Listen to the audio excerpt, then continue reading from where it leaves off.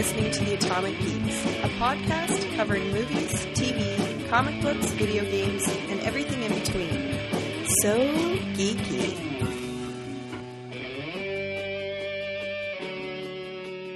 Oh, hello, Internet. It's your pal Christian from the town of Oakville in my basement, here for another scintillating episode of The Atomic Geeks podcast. And in my hand, to help me through the evening, I'm clutching a cold can of Canadian Ice. Yes, Molson Canadian Ice. It costs a bit more, but considering tonight's topic, I thought it would go down icy smooth. Who else is joining me on this Maple Leaf podcast special? Well, hello, Christian, and hello, everyone else. It's Andrew Bloom calling in from London. I'm drinking a Labatt Blue, which is a good Canadian beer, and doing it in style. Got it free on the tour I did last week. I did do the tour last week. I know. I heard your Atomic Pick, remember? I did the tour. Last week. Ooh, coo, coo, coo, coo, coo, coo, coo. Hey, hosers and hoseheads, Mike Downs coming to you from Northern Ontario, Canada, in the laundry room. I've got slippers on and some hat with fur. I guess he's not drinking beer tonight. All right, my turn. Hey, it's Michael DiGiovanni doing my best impersonation of Alan Thicke, I suppose. That's my bit. I don't remember you trademarking it, so shut up. I'm in Toronto, and for tonight's Canadian podcasting festivities, what the hell, I'll drink a Belgian beer. That's right, I'm having a Chimay White. What makes it white? Like, there's all these white beers, that the Ricker's white and the Thing white and that other beer that's white. What makes it white? No, a white is a wheat beer generally, but this is a Belgian beer, and there's just three different variations. This one's there's different labels. There's a blue, a red label, and a white label. So I'm having the Chimay White label. I thought it was cream of some young guy they put in that. No, that's what they do in Germany. No, I'm drinking a beer I forgot to say, but nothing great. PC Genuine Lager. I only had two, actually. Hardly enough to get me through a podcast. Well, you better step your game up. That's right. Busy. Go to the medicine cabinet. See what you can find. Okay, welcome, guys and dolls, to the Atomic Geeks episode, was it 102 or 3? 2. Episode 102, of course. I knew that. Ho, can you believe it? 102. I never thought I'd see the day when I'd say, hey, I'm hosting episode 102. Now, before we get into the meat and potatoes of tonight's episode, let's see if anybody has a little bit of that, Geek news. Why not? Me, I'll do it again. And like our usual broken record of geek news here, more superhero movie news. A new trailer dropped, and this was the one that I think a lot of people kind of forgot about. With all the news of Captain America, Green Lantern, Thor, and whatnot, a lot of peeps kind of forgot that there is a brand new X-Men film coming this year. In fact, it's called X-Men First Class. And we got our first look at it, that the trailer dropped maybe a few days ago at the time of this recording. So guys, what do we think of the early years of the X-Men? Hate it. Somebody go. Well, I mean, I kind of said this on the website. Someone else too was talking about how, I think it was Eric T. maybe said, this time period is great to be telling a movie in this time period of X-Men history, and I totally agree with that statement because there isn't a lot of stuff in canon for what happened in this time period, so they can kind of do whatever the hell they want, which makes for kind of, the unique opportunity to tell a really unique film story with these characters. I think it sounds like a pretty fucking damn good idea to me. I mean, the very fact that they're actually spinning out a story from the past is this basically more street cred for Marvel that they've totally got their shit together. I mean, I saw this trailer, and I swear to God, I freaking nearly swallowed my tongue. I said, Jesus, this looks balls awesome. Yeah, I mean, it does look pretty good. The director of the film is Matthew Vaughn. He's cutting quite the little cloth of comic movies. He did Kick-Ass, and he also did Neil Gaiman's film Stardust. So he's definitely got the pedigree. This thing looks pretty damn good. I was actually, it's interesting that they're leveraging Bryan Singer and the films and the trilogy that came before it. I mean, they're not shying away to kind of let fans know we're still playing. This is not a reboot. This is just almost like a prequel because they showed footage from those other films. I think it looks like good casting for Professor X and Magneto. For sure. And that last scene of Magneto basically lifting with his powers a submarine out of the water is a fucking money shot. Awesome. Like, that's a jaw-droppingly awesome-looking scene. So I think it looks pretty good. I think for all those X-Files or X-Men freaking aficionados, I think one of the concerns, I think it was Blair J. Campbell brought it up in the forum, was that they're playing a little bit loose with the comic history, so to speak. For example, that big, like Emma Frost being a part of the team way back when, played by the sumptuous January Jones. Yeah, and she is a fucking looker, let me tell you. She looks she's going to be doing cleavagey McCleavage a lot in this film. I didn't even know the title of the film. I thought it was Cleavagey McCleavage. Andrew Bloom's interest just went fucking through the roof in this film. Well, when they were shooting the film, just like how Star Wars was called Blue Harvest, that's what they called this film, Cleavagey McCleavage. They shot 720 hours of extra cleavage footage that will end up at my house. That's right, with the new cleavage lens they've got specifically for this movie. Yes. the mystery project created by James Cameron. James Cameron, yeah.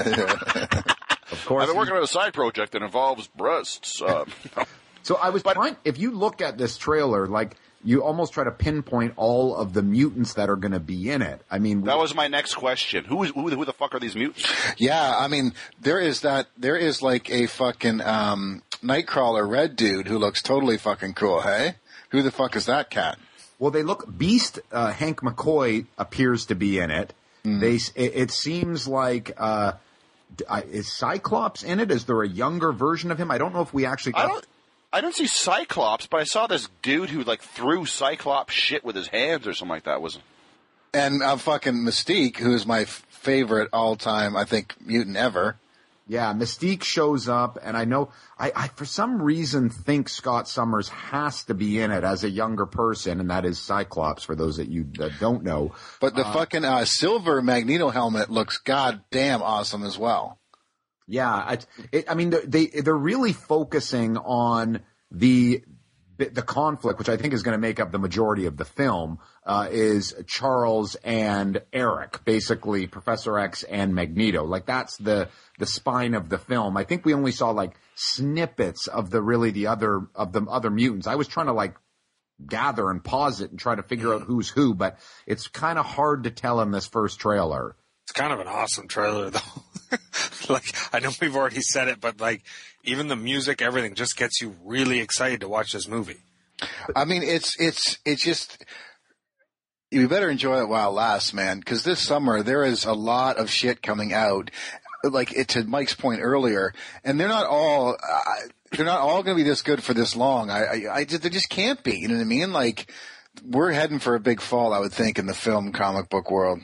Yeah, I know. You're basically vocalizing my greatest fear, because right now the water taps are like on full blast, for crying out loud. And at some point, man, those pipes are going to burst, and we're going to either get a deluge of just shit or just nothing whatsoever.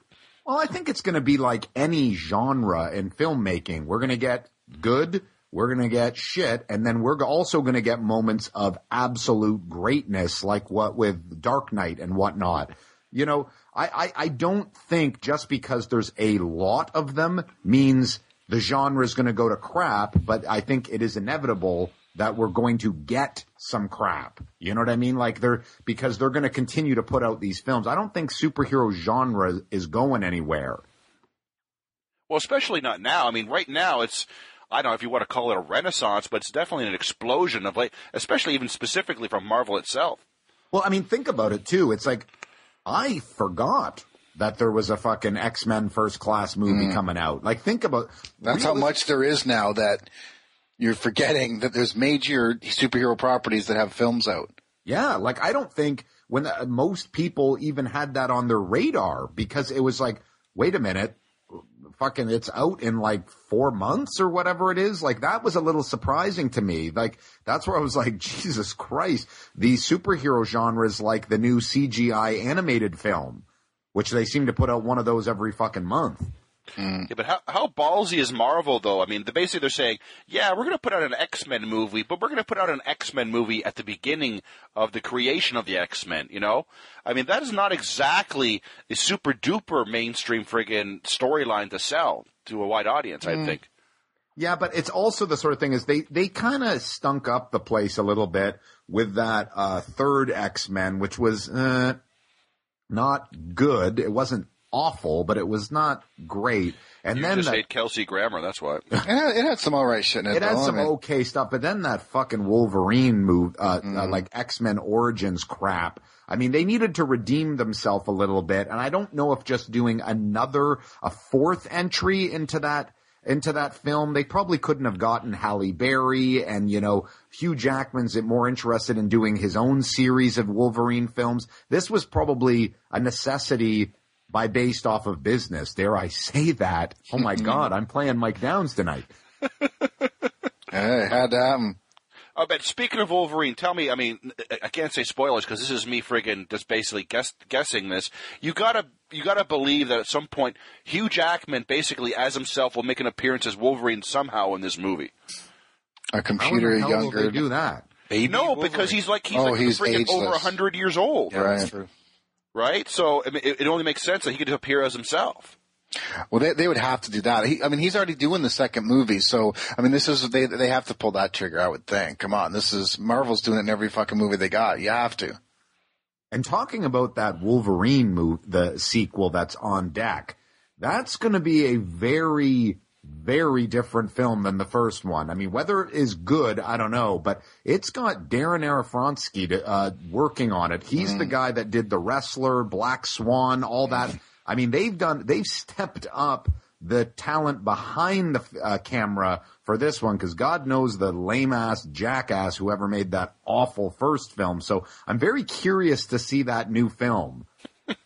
That lame-ass jackass. Who are the director's mother's at home listening to the podcast right now? What did he say about my boy?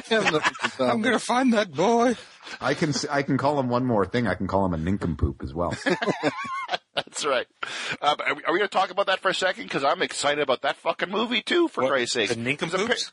Yes, the nincompoops. Coming from Marvel Studios. No.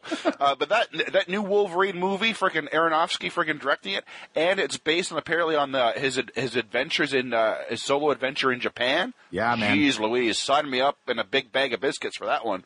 Big bag of, I don't even know what that means, but I think he's excited. That Wolverine's, first of all, the Wolverine movie is exciting me because, they basically said, this is a separate adventure on its own, much like a James Bond movie where they're not necessarily linked. So this is basically going to be its own friggin' like super duper hero movie on its own without any trails, like any connections to the original. Thank God for that. It should be.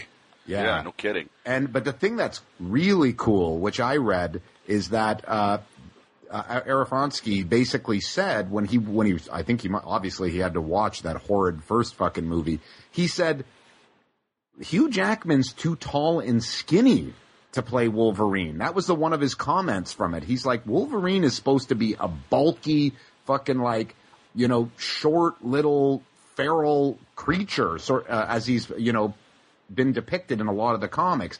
He's making Hugh Jackman bulk up like 20 to 30 pounds worth because he wants to really represent the character closer to some of that Frank Miller era Wolverine, like to your point, Christian, that was in Japan. So I'm really excited to kind of see what he's going to do with this property.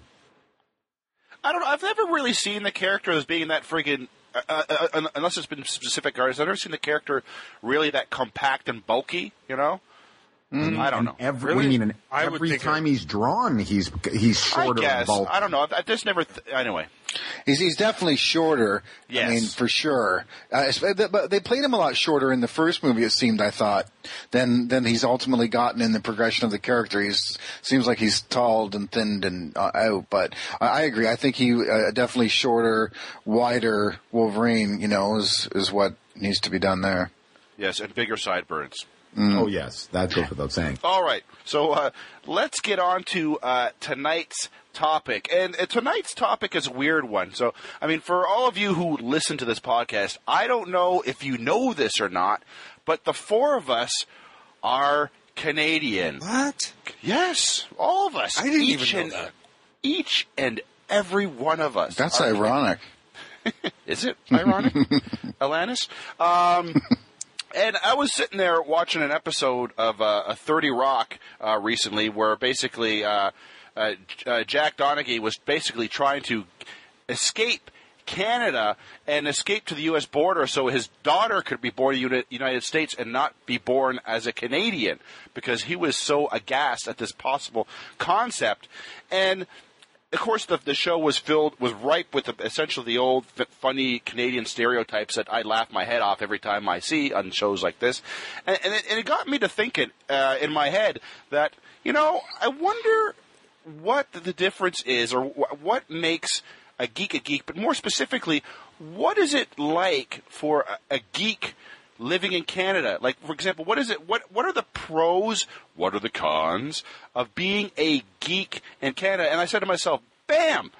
Podcast episode. Shorty Award coming right up. Now, I'm going to be totally honest here, and I'm hoping the fellas can help me out with this because we don't really discuss what our pros and cons are before the show. For me personally, trying to actually come up with some pros was very, very difficult. In fact, I don't think I have a couple, and they're lackluster at best. So I don't know if let's just brush over that first. Did you guys experience the same trouble that I did with this topic? Okay. I think it's gonna be easier if we just start with the cons first, and we can move on to the pros later. Because I think I've got a lot of cons. I'd rather discuss them for crying out loud before I get to the pros. Because then the pros are going to be the most the pros are the most lackluster as far as I can see right now. Mr. DiGiovanni, I want to hear one of the cons of being a Canadian geek from you. Well, I came up with a few. But to me, the most difficult thing with being a Canadian geek is access to content. And I think largely this is the majority of what we're probably going to discuss tonight. That access of content, using air quotes there, can mean a lot of things. But by us being Canadian and these rules that are put in place, there's a lot of stuff, mainly TV, let's be honest, movies, not so much, but television for sure that we get blocked from. I mean, we cannot get our hands on, whether it is via the web or via broadcast television. Yeah, that is, for me personally, that is the biggest frickin' stickler of all, for Christ's sakes. It bugs me to no end. Yeah, like that is the most frustrating thing. And, it's funny, as we were kind of approaching this topic, you can almost look at this two ways. By being the direct neighbor to the mighty U.S. of A. can either be a good thing, depending on how you look at it, or it can be a very bad thing. And, the good thing is, in comparison to, let's say, our friends in the United Kingdom, our friends in Australia, anywhere in the world, it might take them longer to get access to things that the U.S. produces. Let's be honest, U.S. is the world leader in entertainment. I'm sorry to the rest of the world, but they are. So, by us being so close, you could say an advantage is we have access to this quicker than maybe the rest of the world does. The negative to that is, because we're so close and we feed off of the U.S. so much, we are more aware of what the U.S. content is, so it can be frustrating that we can't get it as quick. Yeah, I mean, definitely. And what I was going to say is that, because we're so close to the States, we're heavily influenced by them in terms of what what is, our lifestyles are a lot similar, so we like the things that they like, and it's there, and we don't have access to it. And this was much more of a problem, I think, growing up, probably, when we were younger than it is now because of the internet. But I mean, because we couldn't get things that we knew were good, good television, and even, sometimes music. We didn't have access to a lot of stuff being in Canada, you know what I mean? Like, especially back in the day, you couldn't get hardly anything. And then luckily the internet has kind of made that a little bit more accessible, I suppose. It's true. It was worse when we were kids. I think that's a bit of an understatement when you say that the internet has made things better. As far as you mentioned music, not really our general topic that we talk about here, but when we were kids, music would come out a month or two earlier in the States than it would here, and it would take forever to get through onto the Canadian radio based on Canadian content laws and just it getting here. But like music now seems to be pretty much instantaneous and more global as well with release. When it comes to television, I think the biggest problem is the fact that Canadians try to, at their own hand, at having television shows. And that's the problem. Like we release movies, but not to the same extent, and we just accept the fact that American movies are so much better.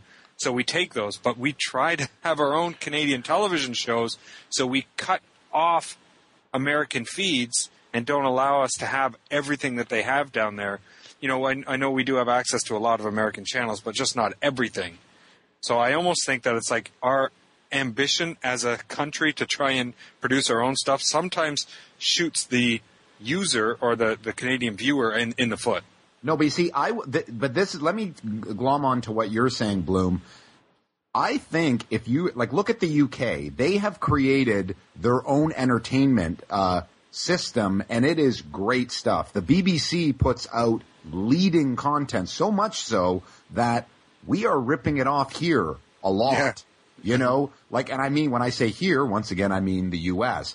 Australia has its own star system, as do many other places. Because we are the neighbor of the US, there is no need to really create a star system here. So we get lackluster Canadian programming, Canadian films, because we can go, well, the U.S. is a lot better, and they'll ship it here eventually. That is a negative. I think it's a detriment to the Canadian TV and film business because of our big brother to the south. Yeah, it's our lack of spending, but it probably is that way because we have a constant feed of American stuff. Exactly. Why are people going to spend money on Canadian content? Like, I can remember, well, it's probably the same, but as a kid, you could pick out a Canadian content film just based on the fact of how the cameras looked or how the film actually looked, because it looked so much cheaper. Dude, you can still do that. Yeah. It's 2011, and you can still tell when it's a Canadian film. And I'm not saying there isn't good Canadian filmmakers. I'm not bashing on that. There is some well-produced Canadian TV shows, I think. Maybe I've heard someone say that before. But realistically, I think we are... Sue Thomas, FBI, you didn't like that shit? Come on. Being Erica, what the... No, but... honestly, I think we're a bit crippled by the fact that we have the U.S. there. If Canada was floating somewhere else, we might have a pretty good... Canadian television. Well, but, part of that also comes to the fact that, let's not, again, to be on the pros, though, but there are a lot of fucking funny Canadians, but they're all working down in the States. You know what I mean? That's where the money is, yeah. You talk about some of these guys who are some goddamn funny motherfuckers, Canadian guys, who are, completely working in Hollywood. They don't work on shit from Canada. Well, that's basically it, what this country is. I mean, we're branching into a whole new area of Canadian talent. Is one of the biggest exports, exports of Canadian talent is our comedy, for crying out loud. I mean, you look at SCTV and you even look at Kids in the Hall, select members of both of those shows have made big fucking deals in the States and moved on to other big, or I use air quotes here, the so-called bigger comedy shows like SNL. It's just funny, though, because, I mean, from what little I know, I mean, I've read a little bit about the CRTC, which is basically what the Canadian radio, blah, blah, blah. Anyway, it's basically the big brother of Canadian content on TV, radio, and all that shit. And one of the stats I know is that on Canadian radio, it is mandatory that every single radio station must play 35% of the music they play must be Canadian content. Now, the reason why we probably have these kind of like cheesy-ass shows on television is probably, I'm assuming there's some kind of there must be some percentage of Canadian shows on all Canadian broadcast networks as well. Oh, of course it is. Yeah. I don't know what the exact percentage is, but of course, those rules apply to TV.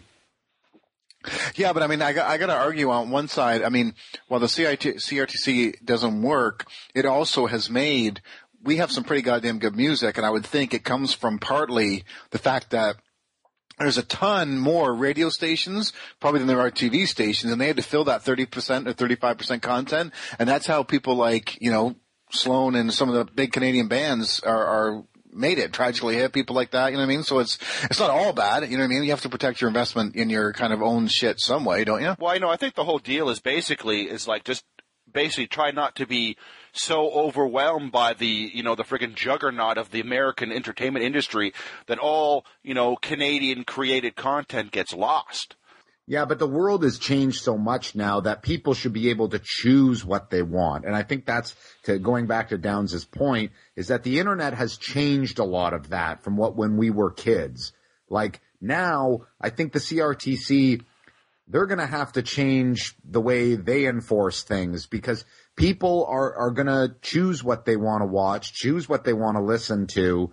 And you know what? If it's Canadian, American, Baltic or Norwegian, we're going to have that choice. But, if I could digress for a moment here, this really was the worst it ever was when we were kids. Because don't you remember, like, when you're a kid, more than any time, you wanted to, like, sign up for those contests and shit to get, like, free, and everything was, this offer only good in the U.S., like, and it was like, I want the Refrigerator Perry limited edition, like, action figure from G.I. Joe. Chances are we weren't going to be able to participate in that. Yeah. Or get the good cereals.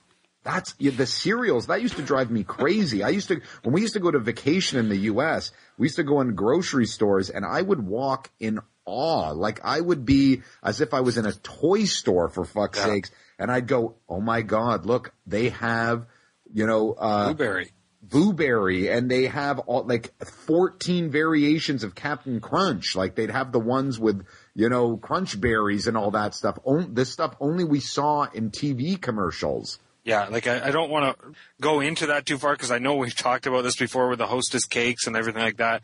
But it's a pretty good comparison when you look at snacks and treats in the States compared to Canada.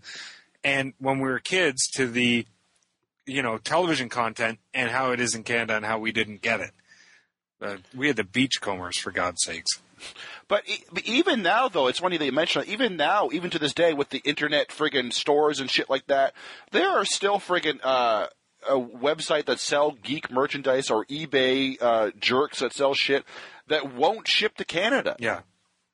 Like, even to this day, it's like, what the fuck? I mean, how hard is it to put it in a friggin' bubble wrap envelope and send that statuette up to me? Yeah, and the other thing, too, now that you mentioned the internet, Downs had mentioned before that how much the internet has kind of opened up this world to us for getting content, at least on time. We can get content from the internet as well.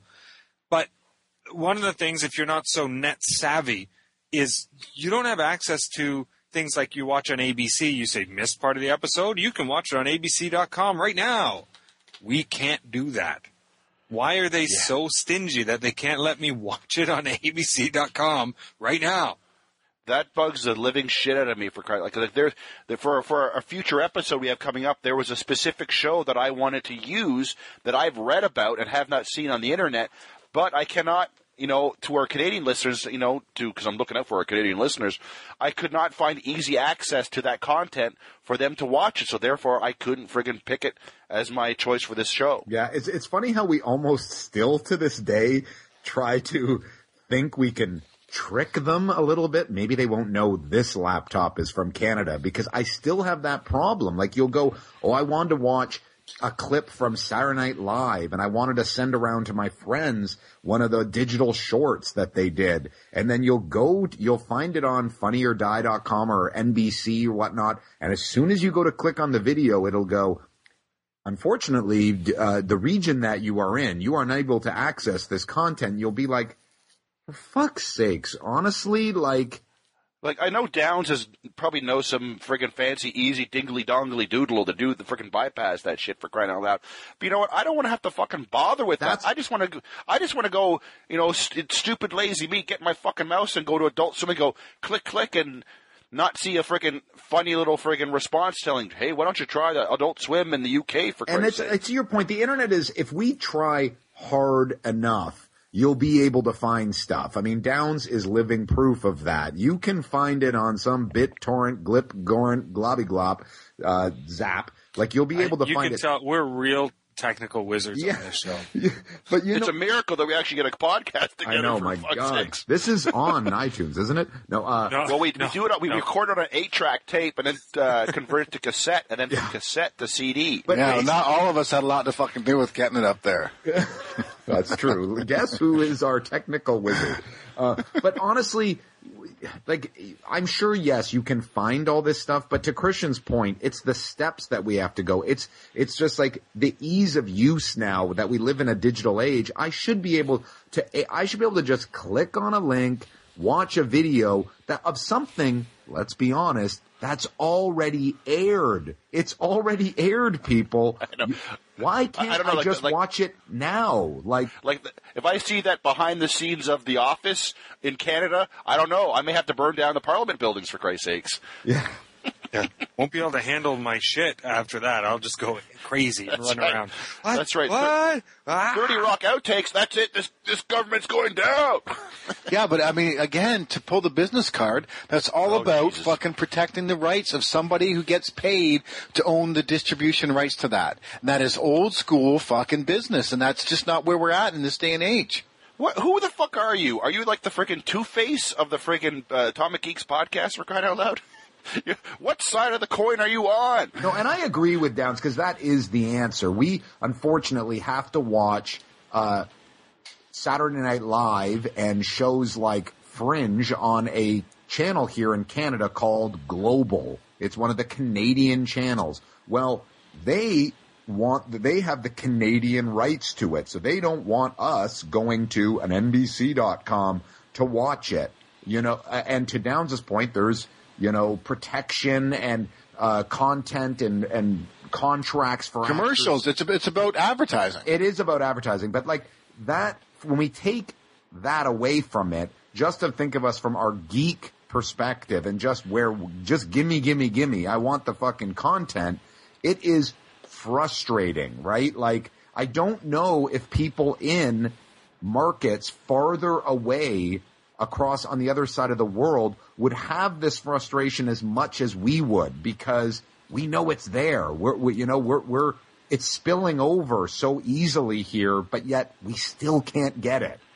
Well, I mean, let's talk about markets from the other side of the world, because that's another friggin' point that I brought up to myself about being a fucking Canadian geek. And specifically, as was already previously mentioned, fucking BBC friggin' content. I mean, am I wrong? I mean, didn't we used to be like friggin' best friends with the United Kingdom, for crying out loud?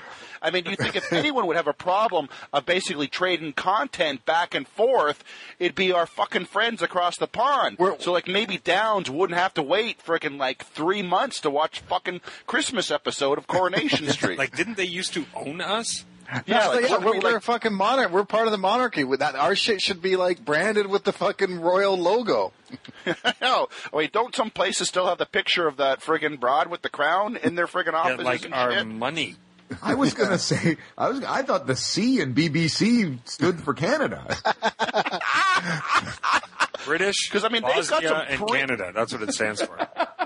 They've got some fucking dynamite fucking television over there, and we're just sitting there like lumps on everybody else in fucking North America. I mean, technically, we have an in, don't we? I mean, we kind of got the inside track with those fuckers. Not well liked anymore. So. We're not well liked. Hey, those are our that's my people, man. I know. That's what I'm saying. It's because of the Atomic Geeks too. I was hoping you'd have the inside track and tell me what the hell we did or what you did. Yeah, it was. Actually, not legally allowed to talk about it on the air. Yeah. We'll have to wait till another time. One of the things that also stinks about being in Canada, and we got away from this a little bit, and I didn't get a chance to jump in while we were talking about it, but it brings up my thoughts on the latest thing that's been in our lives, I guess, is Netflix. Here we have this new awesome streaming video accessibility, and all excited about it. And then once you get it, you find out, slap in the face, you don't get all the new content that they get in the States. You don't get everything they have. And the new slap in the face that we're getting is that our internet providers, the Rogers and the Bells of the world, are telling us now that they're probably not going to allow Netflix to have unlimited memberships, especially not for $8 a month, because they're using their infrastructure, they're using their fiber optics and cable and everything like that, and they're saying, you know what, you're stealing too much bandwidth, Netflix, and you're taking away from what we have up here is the Rogers On Demand, which is our video company or cable company, and then Bell, each individual cable company has their own on-demand system. And Bell, whatever the fuck it is, because no one likes Bell anymore. But Netflix is now in this situation where us good Canadians, we're excited about Netflix, are going to get stuffed again. Okay, and so here's the problem with this whole situation is that, like the car companies in the States, as a matter of fact, these business models are antiquated and they need to fucking move on. But that's not the way it works. When I mentioned how good it is to be in Canada, most of our shit isn't kind of run by, lobbyists and stuff, but some of it is. And, specifically that has to do with our television and film and those types of things and all our cell phones. We have some of the worst cell phone plans and data rates in the world. And, this is what's now potentially trying to happen with our internet usage. They're trying to basically take away these companies who own all that stuff, these cable television companies and, traditional phone companies, they own all the internet. And so, they don't like that we're using the internet as opposed to the broadcast television to get all that shit. So they're trying to force us back to that. And that is definitely a downside to what we're doing here, because these people are all up in the government and the CRTC, and we're about to pass this big law without really anyone knowing it was going to fucking happen. That was going to basically have all Canadians, not able to do an unlimited download, internet package. So basically anyone like me who's a high internet user, would, and I already pay for a lot, but, I'd be paying a fuck of a lot more now because they would basically set the caps way lower than what I'm at now, and they would charge me like $1 a gig. I'd be paying something like $300 a month just for internet usage in my home. I mean, that's $300 million a year. Yeah. In the case of the Netflix that I was talking about, sorry to cut in there, but I kind of understand it. This American company comes up and says, "Hey, we're much better than you." But so listen. So my point was that this is.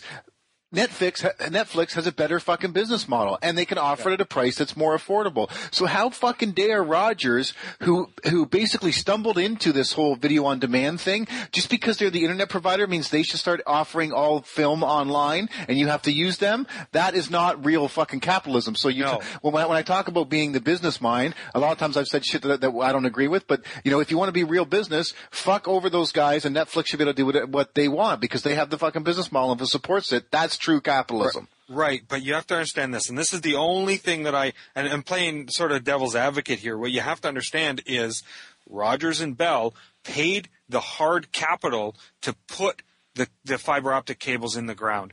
And Netflix, even if they put in their own servers and everything in Canada and allowed the content to be carried through the majority of it, you're still feeding each individual home through Rogers or Bell physical cable.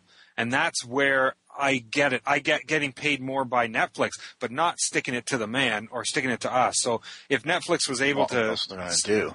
If Netflix was able to say to us, you can have unlimited downloads, but now it's going to cost you $15 a month, I would kind of understand that, and it still wouldn't be that bad. But the fact that you go one step further, and our Rogers and Bells are saying you can't have that type of internet access, that's, I think, is stepping on toes of what should be, our right as consumers. See, I got to agree with Downs here, and that's you completely articulated it perfectly there, Bloom. But I disagree with the way Rogers and Bell are coming at this. Just because they paved the road, they can't say the types of cars that are going to drive on them, sort of thing. It's like, what a great analogy! It's like honestly, like Netflix, we're still have to access our internet through a Rogers or Bell or a Canadian provider. That is not going to change. It is required to use something like Netflix. So they're still going to get our money this way, but for them to have to control how much content we get is wrong. Like, that to me is wrong. And I just wanted to throw this as well to any of our American and, for that matter, international listeners that aren't aware of this. Here's another thing. We can't access Hulu in Canada. I was going to bring that up. That's another thing that is blocked here as a result of what we're talking about. Hulu.com, we can't watch any programming here because the Rogers and Bells of the world think you should get your on-demand television type programming via their service. Yeah, let's just dig that knife a little bit further there. I just read recently on Twitter today that the Hulu Plus, which is, I guess, the next level of Hulu, is adding basically all Criterion Collection movies to the Hulu network as well for access. I mean, fuck you. I mean, why can't I have that too, It's actually, based off this conversation from what we've talked about thus far, I'm surprised we can even be geeks. I mean, you'd think we'd have to be like sports fans or something, because it's surprising that we've been able to even just acquire access to watch Star Wars and Avatar. Well, I watched Star Wars last week. It just came out, right? Yes. That's right. The special effects are totally awesome, eh? They're totally awesome. I turned off my hacky to watch Star Wars there. But I'll come clean on this. And I'm basically a big fucking baby. Listen, all I gotta say is, like, don't stop this fucking fighting bullshit and whatever and things and I want this and I want that.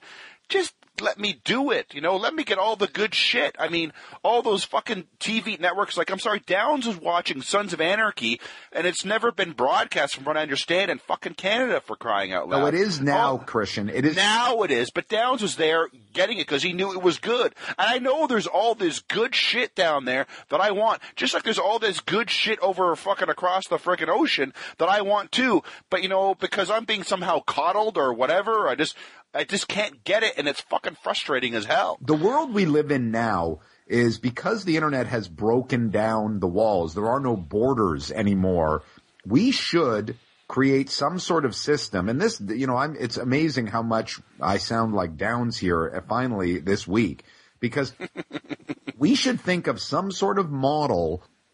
I will pay $5 a month to use Hulu. I will pay an extra $8 to have BBC, not BBC Canada, the BBC. If I want ABC, as ABC.com or ABC exists, I should have that. We still have to buy televisions. We still have to have internet access. We're still paying for those services. Just let us fuck all of this, the rules of saying this is Canadian, this is that, we want to control this.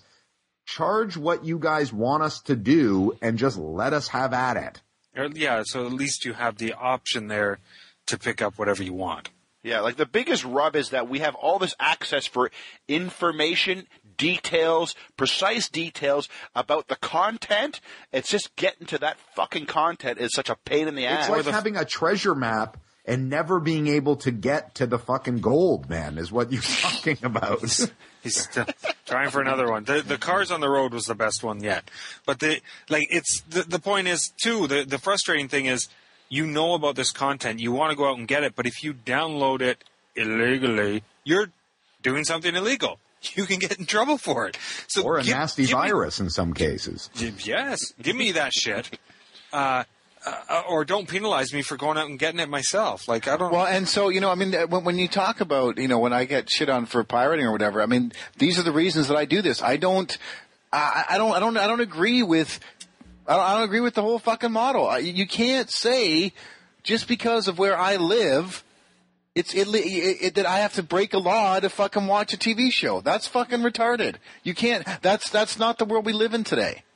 And ladies and gentlemen, I'd like to introduce you to non-businessman Downs online right now. No, this is. And I agree with you. I am running for office in fucking Toronto, Kent. Fucking. Like I agree with your point to the fact, like, for example, television shows that do not come up here in Canada, I will fucking download. I mean, there was that Terrier show that was supposed to be really good. Man, I would have loved to support that show, but I could not watch it in Canada. Sons of Anarchy, couldn't watch it in Canada. Even friggin', not Mad Men, but friggin' wasn't Breaking Bad didn't come in up here until AMC Network, showed it here, blah, blah, blah. I might be just babbling here. No, it's like... But you get the point. There's a lot of shit down there we know about. If they can't get it up here, then I will have to make steps to get it myself. In that case. You know what the thing is? The world that we live in and each day that moves on, the idea of a quote-unquote channel, a network, that's dying. The content is what is important now. People used to sit down at night and go, you know what, honey, let's turn the TV on and just keep it on ABC. That's how people used to watch television. They would put it on and you'd watch it for 4 hours. People now, the actual network doesn't matter, man. It's the show. You want to watch Breaking Bad? Give me fucking Breaking Bad. The idea is we're protecting all of this because of ABCs, NBCs, the CTVs, Globals, which are Canadian channels.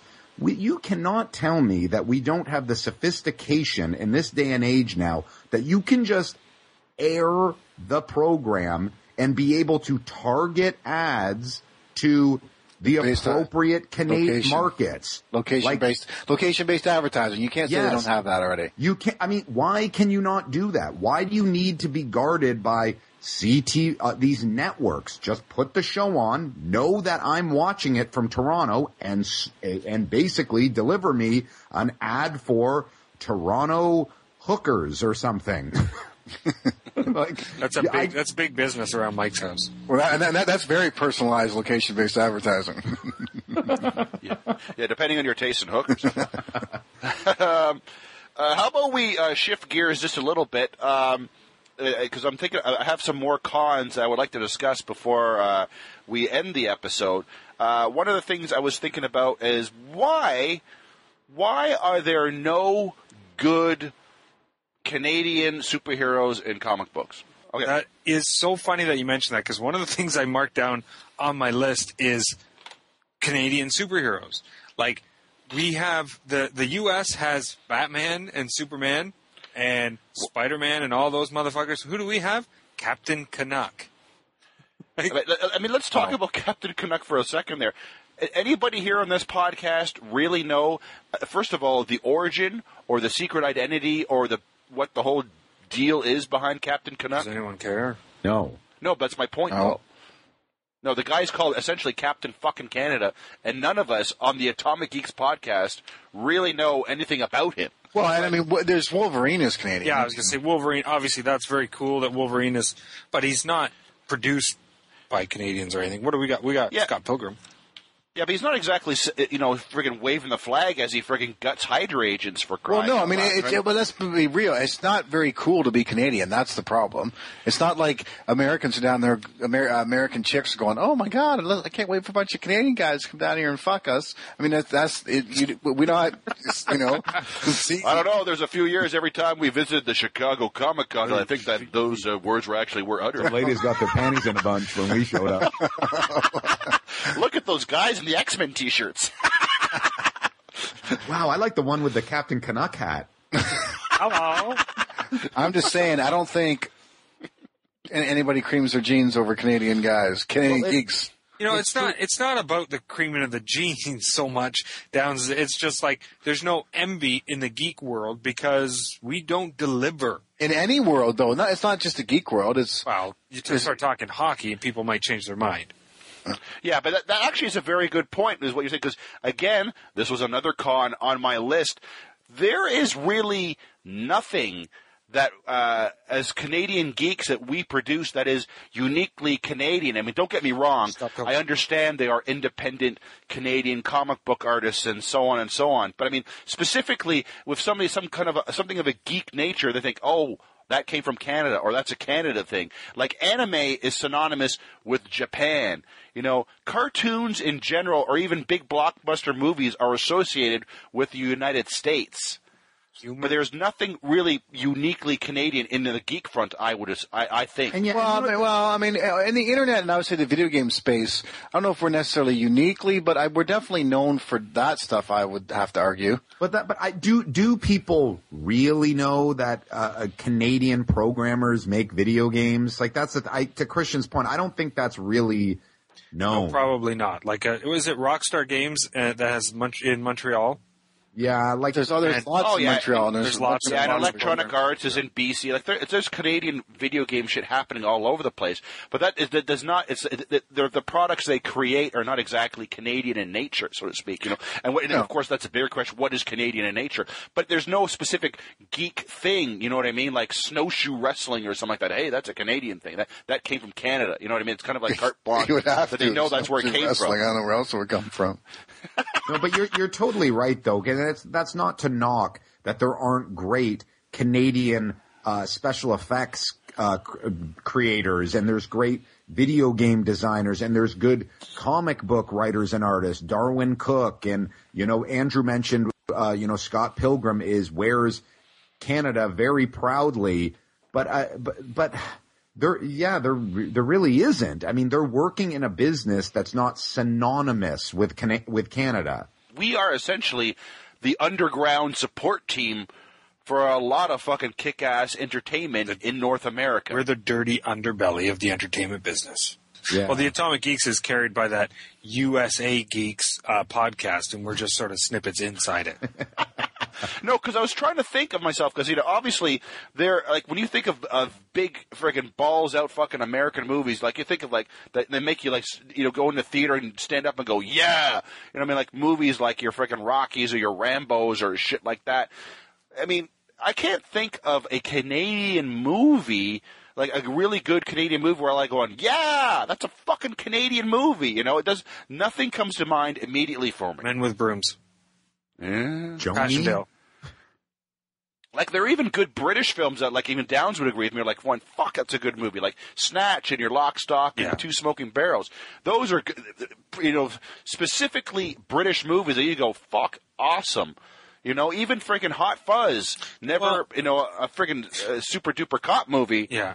But, and that's true. There's nothing that you would say, hey, it's great and it's so super Canadian or anything like that. But, there is something to be said about a lot of film making being done in Canada now. Of course, it is by U.S. companies. There is obviously Canadian filmmaking going on somewhere.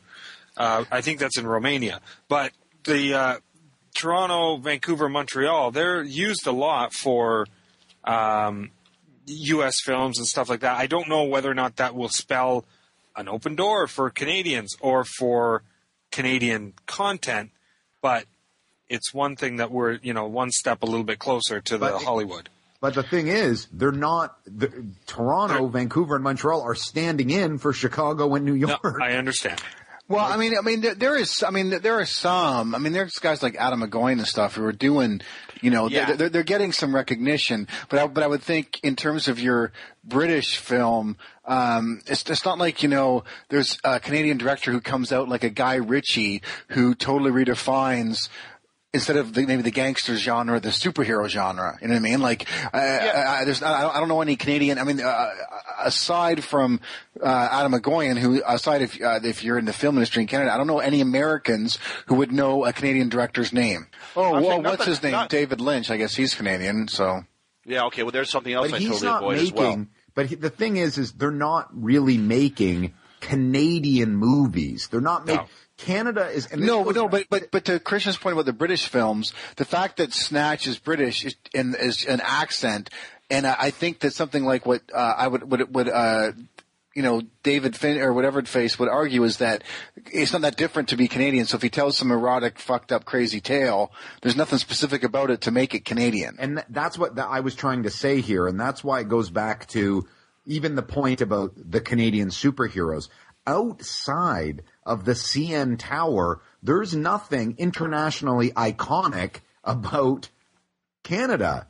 There really isn't. To set a story in Toronto, in the mean streets of Toronto, doesn't mean anything. Like, there is no, unfortunately, to the world, there really is no identity to us in that sense. Think about it. Every story that has a part that is set in Canada, the characters have generally gotten lost or taken a wrong turn or are having a weird experience in Canada. There's not just a story of people solving a crime or doing a big drug deal in Vancouver.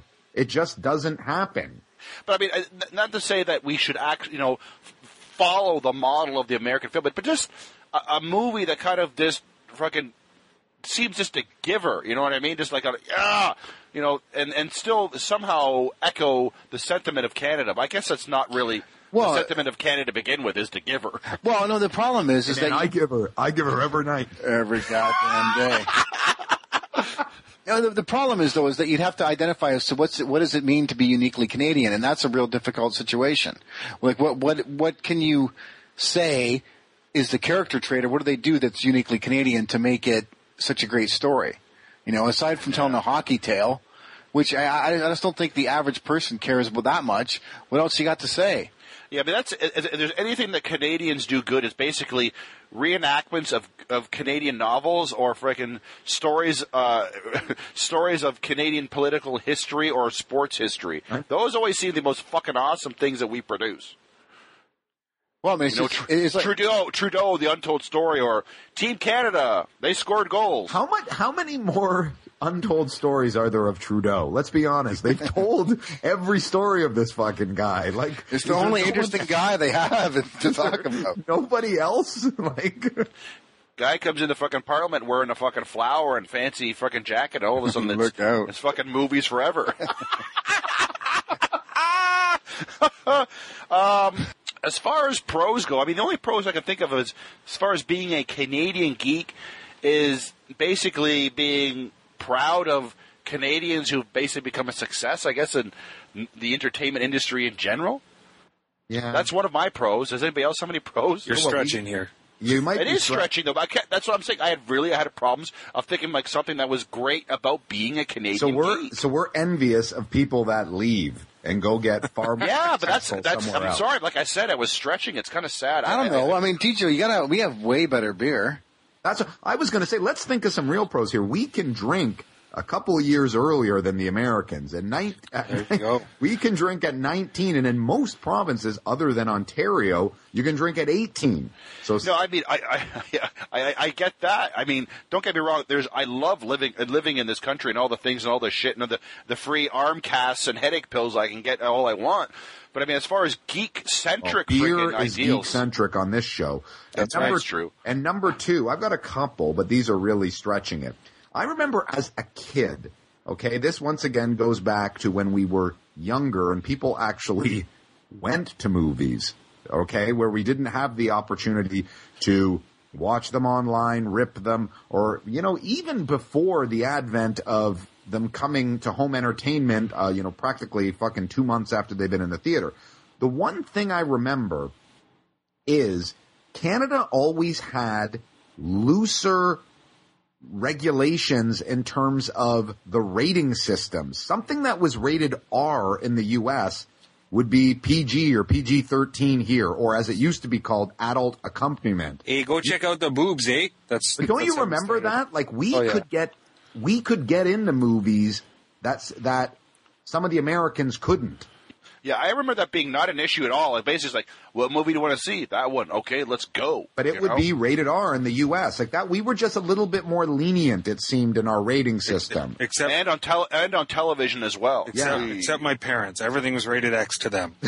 The other thing that I remembered, or at least I know this is still true to this day, is that whenever there is a holiday, this goes to comic books, is that whenever there is a holiday, if it's President's Day, Thanksgiving, whatever, comics are always delivered on Wednesdays. That is New Comic Day, known across the North America. But whenever there is a holiday that falls on a Monday in the U.S., that day gets shifted to Thursday. But that does not happen in Canada. There is never a week where comics don't come out on Wednesdays. So whenever there's a holiday, Canada gets comic books first. You can actually spoil Americans on comic books because they have to wait till Thursday, and good old Canada still gets them Wednesdays. So at least that may show that we really don't have we're not very patriotic, and we don't really give a shit about holidays. Yeah. But the biggest pain in the ass about Canadian comics versus American comics, and I'm assuming this hasn't changed, is that although the fact that our dollar is pretty much on par with the Yankee dollar, we still pay 15 to 25% more for our comic book material than they do.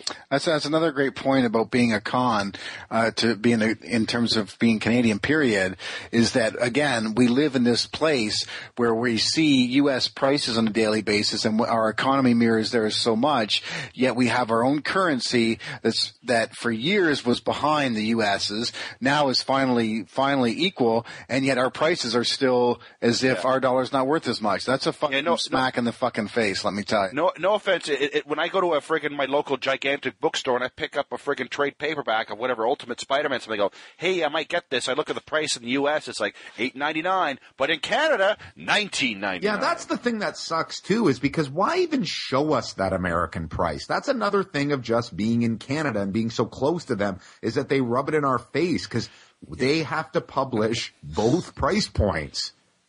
Yeah, and then that's the thing with Canadian conventions. Actually, that's another thing I didn't mention with Canadian conventions, that retailers on Sunday, their big deal is that, hey everyone, trade paperbacks at American prices. And it's like, okay, you can't just say 50%. I mean, it's price. It's horrible.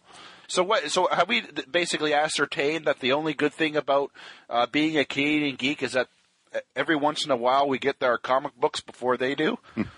That sums it up right there. And remember that we can drink 2 years earlier here. Oh, yeah. Oh, that's right. We can drink 2 years earlier while reading a comic book on a Wednesday.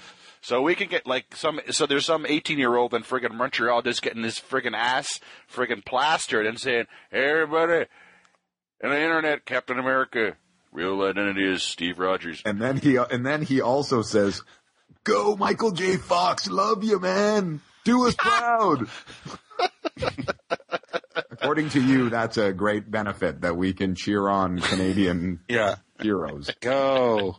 I guess it's obvious that this was not this podcast was not sponsored by the Canadian Tourism Board. Come to Canada. So that will do it for Canadian Geeks. Lots of cons and a couple of pros. Episode 102. So now let's move on to our Atomic Picks. Atomic Picks. Starting with Mr. Andrew Bloom. Well, thank you, Christian. I was fortunate enough, or I guess the Atomic Geeks were fortunate enough to get a couple of DVDs from Magnolia Films. Want to throw out a thanks for that one, and I got a chance to review Ong Bak 3. This was an interesting DVD, to say the least. I'm very happy that I got it in a way, because I don't know if you all know this, but I kind of like the Kung Fu. But I will say this. This is not a strong film outside of the fighting. The fighting in this movie is quite excellent. It is subtitled, and it's from Thailand. And the plot is sort of not quite there. I'm not really sure most of it what happens. It's a bit odd, but I did miss Ong Bak too. So I will say that guy does some crazy-ass fighting, and it's entertaining for that. But outside of that, it's a little painful to sit through. You might be watching it like it's a porn movie and fast-forwarding to the action.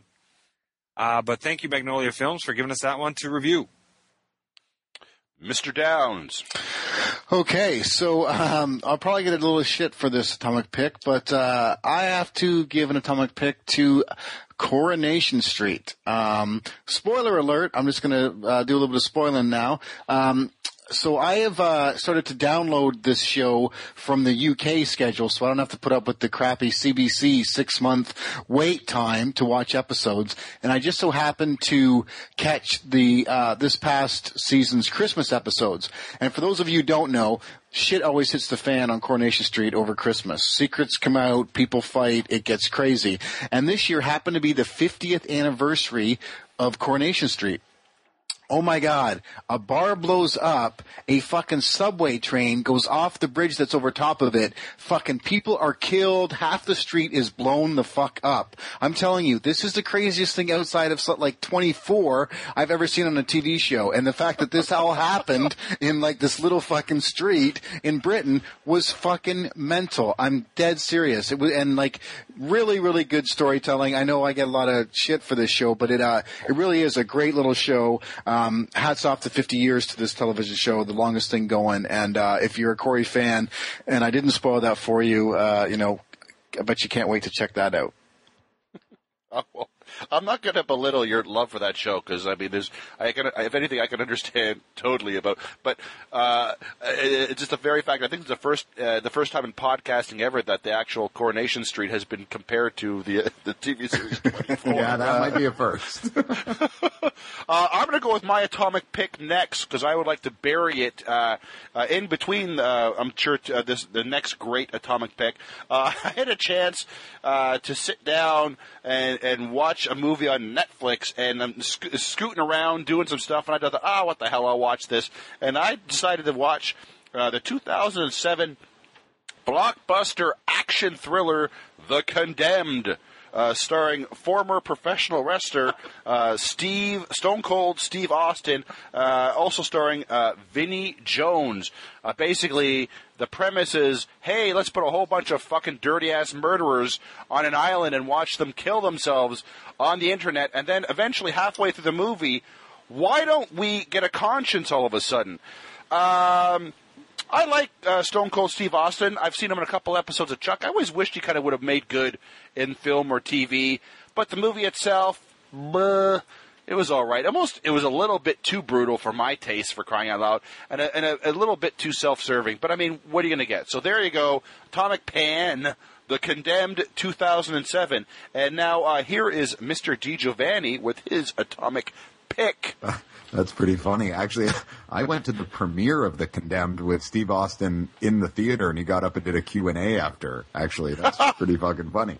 I like that guy, though. One atomic pick for me this week. Want to thank our friends at Warner Brothers Home Entertainment for sending me over a copy of All-Star Superman. This is the latest film from the animated DC universe, where they're basically adapting real graphic novels and comic book stories. Easily, this is the best animated film that they have put out yet. All-Star Superman, if you don't know, is based on the wonderful 12-issue series by DC by Grant Morrison and Frank Quitely. I tell you, on a small tangent, if you have not read that, fucking buy the collected version of that. It is, without a doubt, probably the best Superman story ever, but at least within the last decade. But this animated film does a great job of capturing Grant Morrison and Frank Quitely's vision. Really, really good stuff. Fun story. You don't feel like this is your Saturday morning Superman. This is an adult story. ends in a very unique place, and it really stays as loyal as it can to the source material. Obviously, not everything from the 12-issue comic series makes it into the about 90-minute film, but what does show up is really, really good. I give high recommendations for All-Star Superman, which will be available on February 22nd on Blu-ray and DVD. But hey, folks, if you want to get your hands on one of those, copy of those Blu-ray, if you get your hands, folks, if you want to get your hands on a copy of a Blu-ray of the All-Star Superman, the Atomic Geeks are your hookup. We have 5 copies to give away to fans. All you got to do is go to our forum. Go there or join our forums and go to the thread about the Atomic Geeks contest. And all we're asking you to do is put up your favorite picture of Superman. The more unique, the better. That's right. That's all it's going to take. The best pictures are going to win. You have until February 21st to do so. 5 people are going to be selected. 5 peeps are getting Blu-rays of All-Star Superman. So go to our forums and win, win, win. Let's see here. There we go. Episode 102 of the Atomic Geeks podcast. As per usual, I want to put some good vibes out there for all you people on the internet.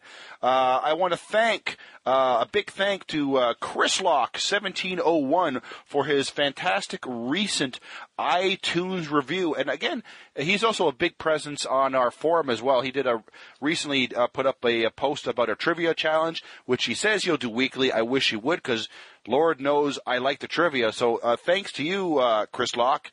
Also, a big thanks to Fundy Geek, who has updated his previous iTunes review to say, hey, that we're still awesome. So again, big thanks for that. It's greatly appreciated.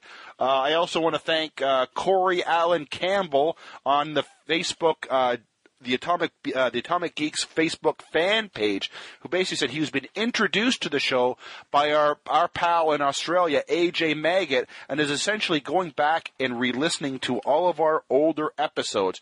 That makes me smile like you wouldn't believe. So why don't you basically get on the fun, give us an iTunes review, So why don't you get on the fun and give us an iTunes review, or go to our Facebook fan page and say that you like us, because we like that a lot. Next week, we are back with a brand new episode hosted by our friend, Mr. Michael Downs. Why don't you tell us just a little bit of what we can expect? Watch this television show or die. That's right. Next week, we're doing Gunpoint Reviews. So there you go, ladies and germs. Episode 102, the Atomic Geeks podcast. I have no way of ending this episode.